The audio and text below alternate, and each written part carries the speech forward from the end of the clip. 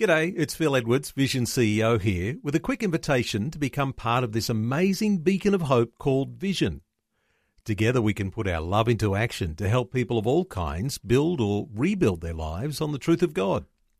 Please consider the part you can play during our upcoming Visionathon appeal, remembering that it's your support that makes Vision possible, including this podcast. Life, culture, and current events from a biblical perspective. 2020 on Vision. Last night, the Treasurer, Josh Frydenberg, delivered the federal budget. At a glance, it looks like a budget full of good news, but with a federal election only potentially weeks away, it's a pre-election budget not designed to bring any pain and full of promises that make life easier for Australians. It looks like good news for middle-income earners, for small businesses, for regional Australia, for pensioners, apprentices, infrastructure and the environment.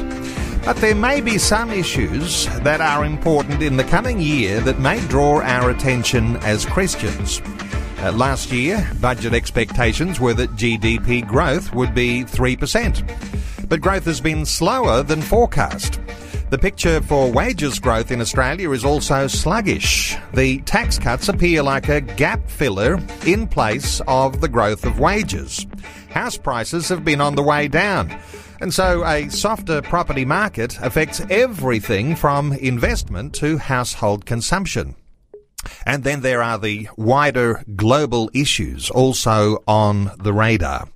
Well, talking through some of these issues today, it's been a wonderful privilege this past half hour to have been able to access some great insights and wisdom from Gavin Martin, the founder and managing director of Cornerstone Wealth in Melbourne.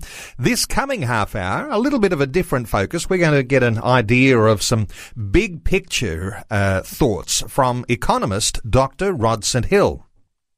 Rod is a CEO of the Leaders Institute, a government-accredited private higher education provider in Brisbane. He's also senior pastor and director of Ignite Life Business and Ignite Life Church on the Gold Coast in Queensland, part of the Australian Christian Churches.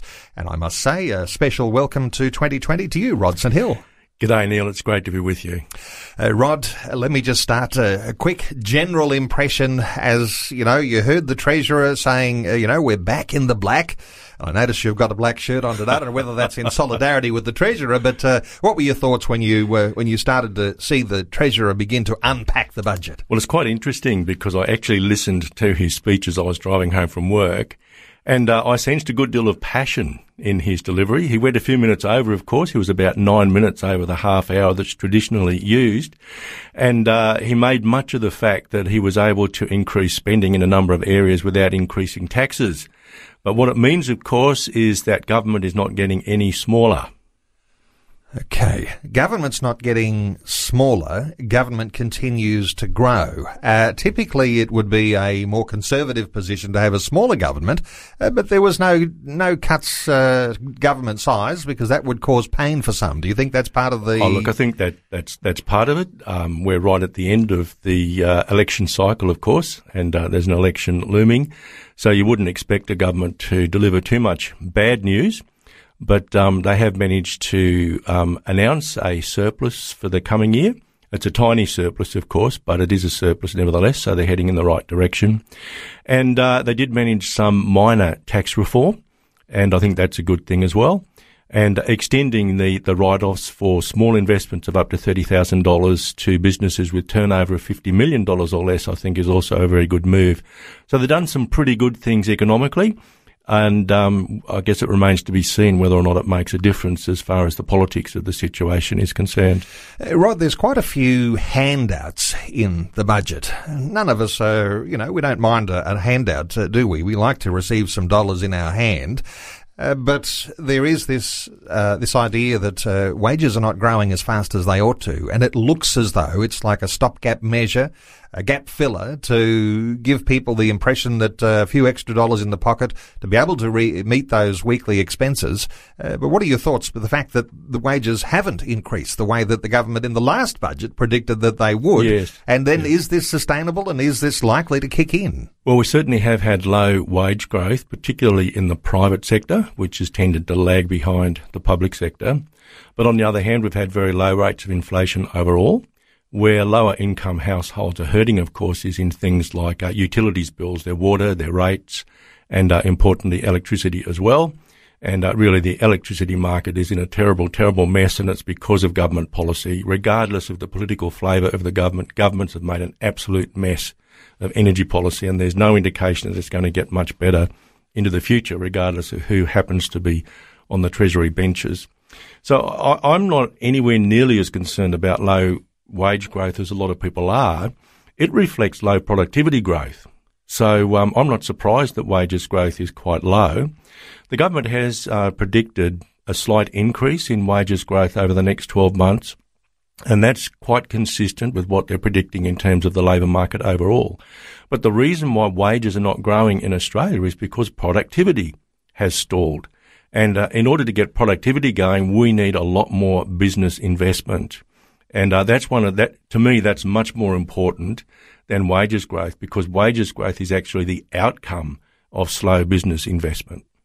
Tomorrow night, the Leader of the Opposition will deliver his budget reply, and even in commentary that I've read and seen, you have the Leader of the Opposition promising that productivity will increase more under Labor's policies. I wonder whether you've got an impression there, given the government, given the opposition's promises for a whole lot higher taxes, it seems, whether that productivity is something that they can either organically or artificially start. Well, actually, ironically, I was looking at a list of Labor Party, promises and commitments on tax and expenditures in the coming years. There's nothing in there that's going to increase business investment at all. If anything, it'll go the other way. So I don't really think that it's going to make much difference to wages who's in government over the next few years. The key is productivity, and to get productivity up, you must have an increase in business investment. Rod, I want to ask you one of your areas of expertise, and you're now in the position as CEO at the Leaders Institute, and one of the focuses you have in this new role is agribusiness. And for listeners in regional communities all around the nation, there were, what were your thoughts for the way that the government has pointed? There's dollars for infrastructure, and there's issues there with drought and such things. Any thoughts for the regional communities? Other than some allocations for regional infrastructure, and obviously continuing allocations that have already been committed to in relation to drought and flood and so on, there's not a lot in there. Most of the infrastructure investment is to ease congestion in the major cities, particularly Melbourne and Sydney. That's a good thing. I'm going to be very bold and probably upset a lot of people and say what I actually think the government should be doing, and they haven't done it. They should be putting a lot of money into some feasibility studies to do something about drought-proofing our nation. And I say that partly because they're not reducing immigration by very much. I believe if we're going to maintain high rates of immigration, we must make inland Australia more habitable. And for people to go and live there, we need to make sure that we do something about water. So it's a good thing that the government is investing money in feasibility studies for fast rail and so on. I really do think it's about time we got much, much more serious about water infrastructure, because that's what's holding up the development of many of our regional areas. I do note too that the farming lobby, the National Farmers Federation, was wanting a specialised agricultural visa, and as you're suggesting here, that comprehensive national drought policy, and those don't seem to have eventuated with any funding from the budget. So there's some areas where the government might see a little bit of a shortfall in the way that they're meeting the needs of Australians, and it could come down to, as is your area of expertise here, in agribusiness. There is a difficulty. There is a seasonal shortage of workers in agribusiness. It's been the case for a long time now. Australians simply don't want to do a lot of that work. It is seasonal work, it's pretty hard work, and it also means you've got to move away from home for a short period of time. And I don't think any government has satisfactorily addressed the issue of that short-term labour shortage in agricultural and horticultural industries. Let's keep on the regions for a few moments, and we did mention some infrastructure spending. Obviously, while there might be issues with visas, there might be issues with drought policies, the way that the government does seem to be moving and putting dollars into infrastructure for roads, clearly that is a helpful thing for farmers. Yes, it is, and there's some funding also to replace bridges. And I don't know whether many people are aware of this, but one of the reasons why transporting grain and other agricultural products is expensive in Australia is that we have a lot of bridges that trucks can't get over. Can't get under, I should say, a lot of railway bridges and so on. And so upgrading in that area will help. It'll help cut cost of transport, which is a major factor in agribusiness. The continuing funding for things like the Inland Rail Scheme, that's a good thing. It has been estimated that if we can get more product on rail, that could save up to $70 million in transport costs. Rod, we were talking about some of the things that could go wrong, and with the predictions that the government has for this budget to outwork and for everything to go right, things need to remain stable. Give us your insights, your thoughts about, things that could go wrong globally. The China situation, growth slowing there, other issues that might be impacting on our own economy in Australia, even the likes of Brexit. These sorts of things, when it comes to trade, have major effects on an economy like Australia. There's all sorts of things could go wrong. Well, that's true, but that's true every year as well. I feel pretty sorry for the folk in Treasury who are expected to actually get their forecast correct to 2 decimal points. That's within 1/100% in many cases. I've had a look at all of the assumptions that underlie the budget. I actually think they're pretty good. They have taken into account things like the slowdown in global growth. They have taken into account a slowdown in dwelling investment and so on. So I don't agree with some of the commentators who are saying that the underlying assumption on economic growth is far too high, but it is risky. And I do agree with you that there are two big risks, I think, other than the general slowdown in economic growth, which is happening pretty much worldwide. What happens in relation to Brexit does matter, because that's going to cause all sorts of ructions both in Europe and, of course, in the United Kingdom. At the moment, there's a good deal of uncertainty about that, and markets hate uncertainty, so that's going to cause problems in and of itself.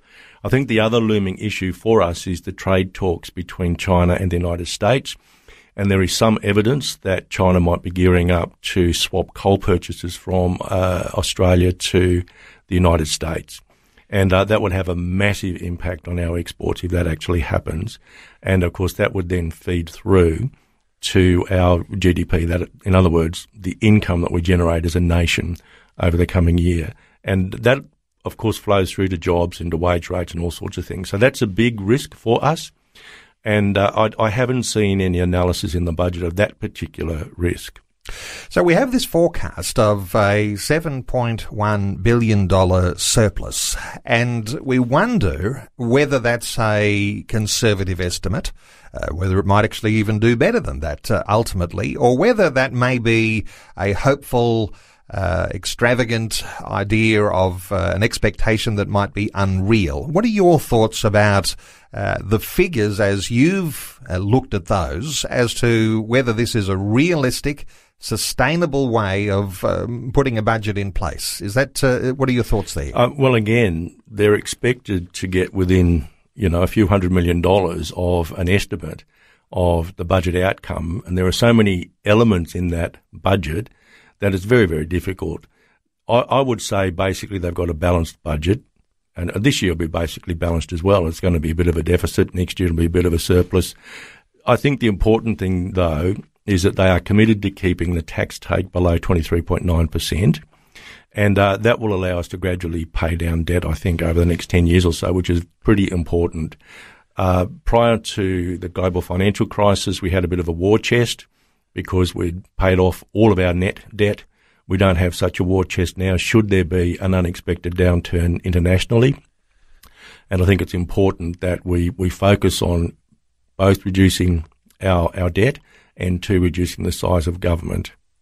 And so a decade, do you think it's a realistic expectation that the government says they can pay down net debt in a decade? Given the size of the surpluses, it doesn't look like the numbers add up to paying down that much debt. But how does that work? Is it something that the government is on track for, do you think? Well, look, it's all based on modelling, and the modelling is as good as the assumptions.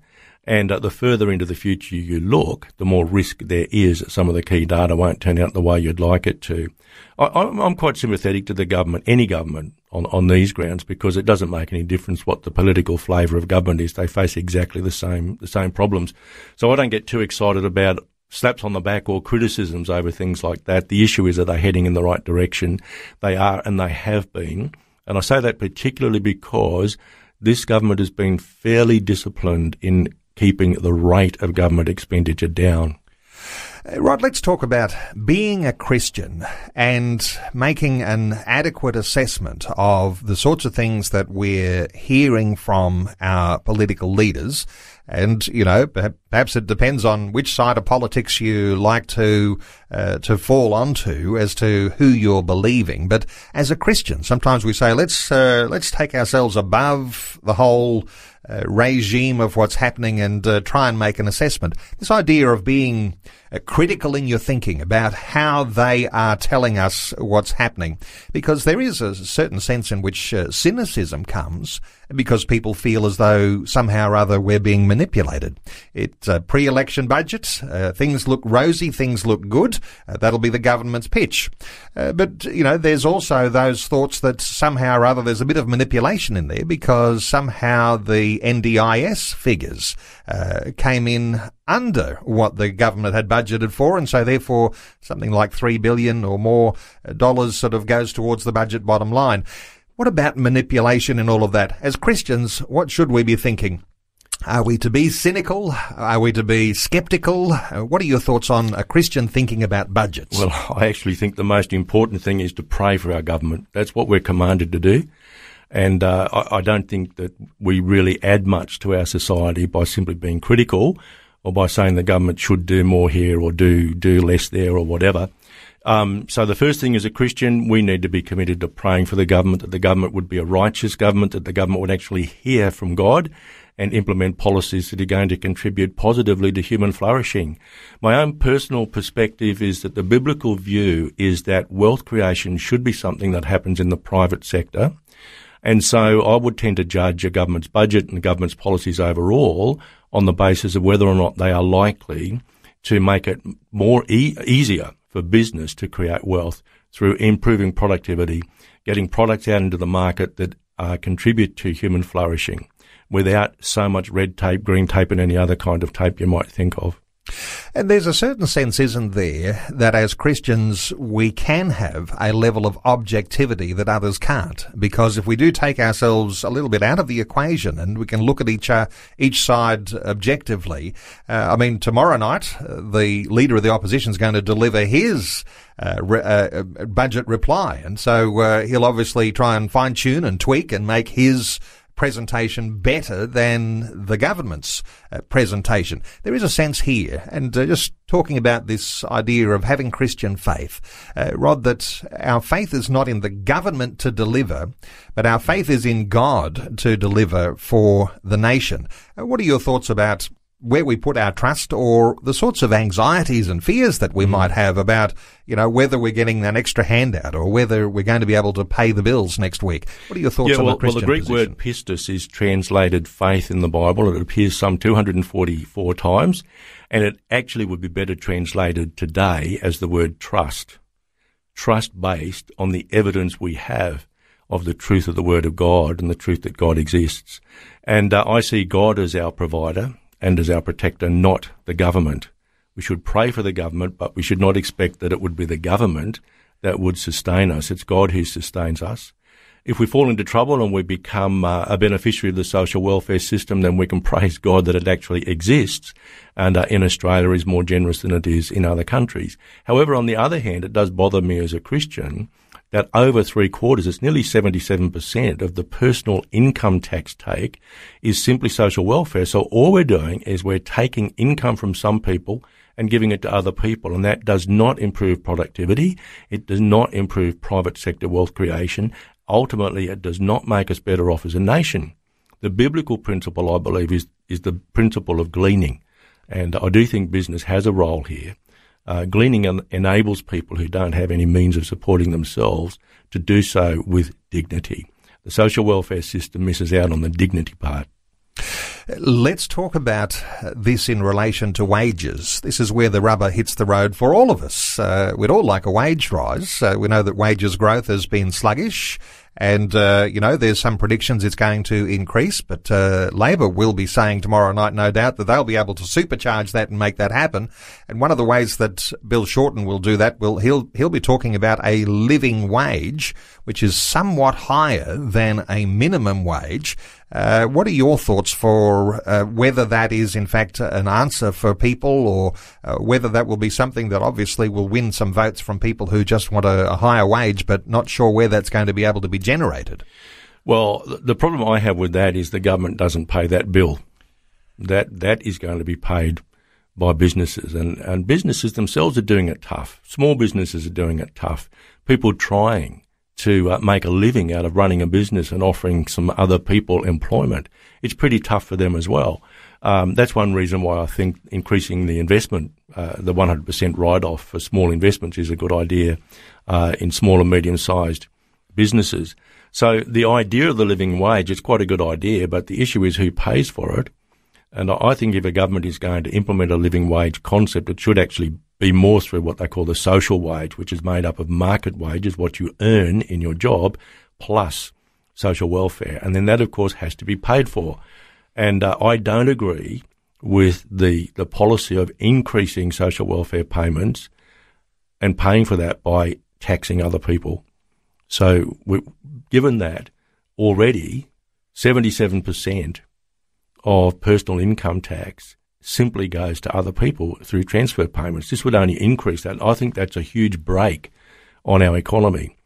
About 2/3 of the total tax take, in fact, it's more like 70% of the total tax take is what I would call a tax on production. So that makes producing income less attractive to businesses.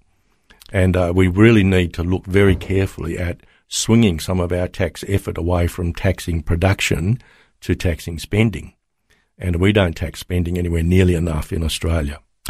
Okay, good thoughts. And you know what? We've run out of time. A final thought from you, because I know that not only are you an economist, you've got a political mindset here too. And your thoughts perhaps on whether, given that the government is trailing so much in the polls behind Labor, that there might be some, what people call an election bounce that comes from the budget. I've heard a few sort of contradictory thoughts from different commentators here. What are your thoughts? Is the electorate likely to see this as a good thing for the coalition? Will they see it as some sort of, vote grab, big spending budget that, what are your thoughts for whether there'll be some sort of election bounce in this? Look, that's really difficult because I'm not a political scientist and I spend a lot more time thinking about the economics of the situation. But I would say this as a Christian pastor, I don't think the economics is the most important thing in this election. I actually think the most important thing is to put people in the parliament who are least likely to do damage to what we believe as Christians. And now that's a big call. And I think we have to look really, really carefully at individuals who are putting themselves up for election, electorate by electorate. And I believe our responsibility, it's not so much what I'm going to get in my pocket or even the size of the deficit or anything that I might be interested in as an economist, but we have to ask ourselves the question, who is least likely to undermine biblical principles? So this idea that we're often inclined to be tempted by the trinkets that people are handing to us, but really when there are bigger issues like the large social issues of family, of marriage, of the unborn, of the issues of the elderly. Those sorts of things are the things that often will guide a Christian in the way that they'll cast their vote. And oftentimes we tend to not vote according to our Christian conscience when there's a temptation for a trinket or a handout. But as you're saying here, Rod St Hill, I think very wisely, choose who you vote for according to the social policies of the government, because some of those that are coming out, and you might argue on both sides, are less than perfect, but some policies are worse than others, and a good thing to look into. Rod St Hill, thank you so much for taking some time today to let us in on some insights here. An economist, the CEO of Leaders Institute, a government-accredited private higher education provider in Brisbane. Rod is also the senior pastor and director of Ignite Life Business at Ignite Life Church on the Gold Coast, part of the Australian Christian Churches. You can get in touch with Rod through Leaders Institute, leaders.edu.au. leaders.edu.au. Rod St Hill, thanks so much for sharing your thoughts with us today on 2020. You're very welcome, Neil. Before you go, thanks for listening. There's lots more great audio on demand, or you can listen to us live at visionradio.org.au. And remember, Vision is listener supported. Your donation, large or small, will help us continue connecting faith to life for hundreds of thousands of people across Australia and around the world. Learn more or donate today at visionradio.org.au.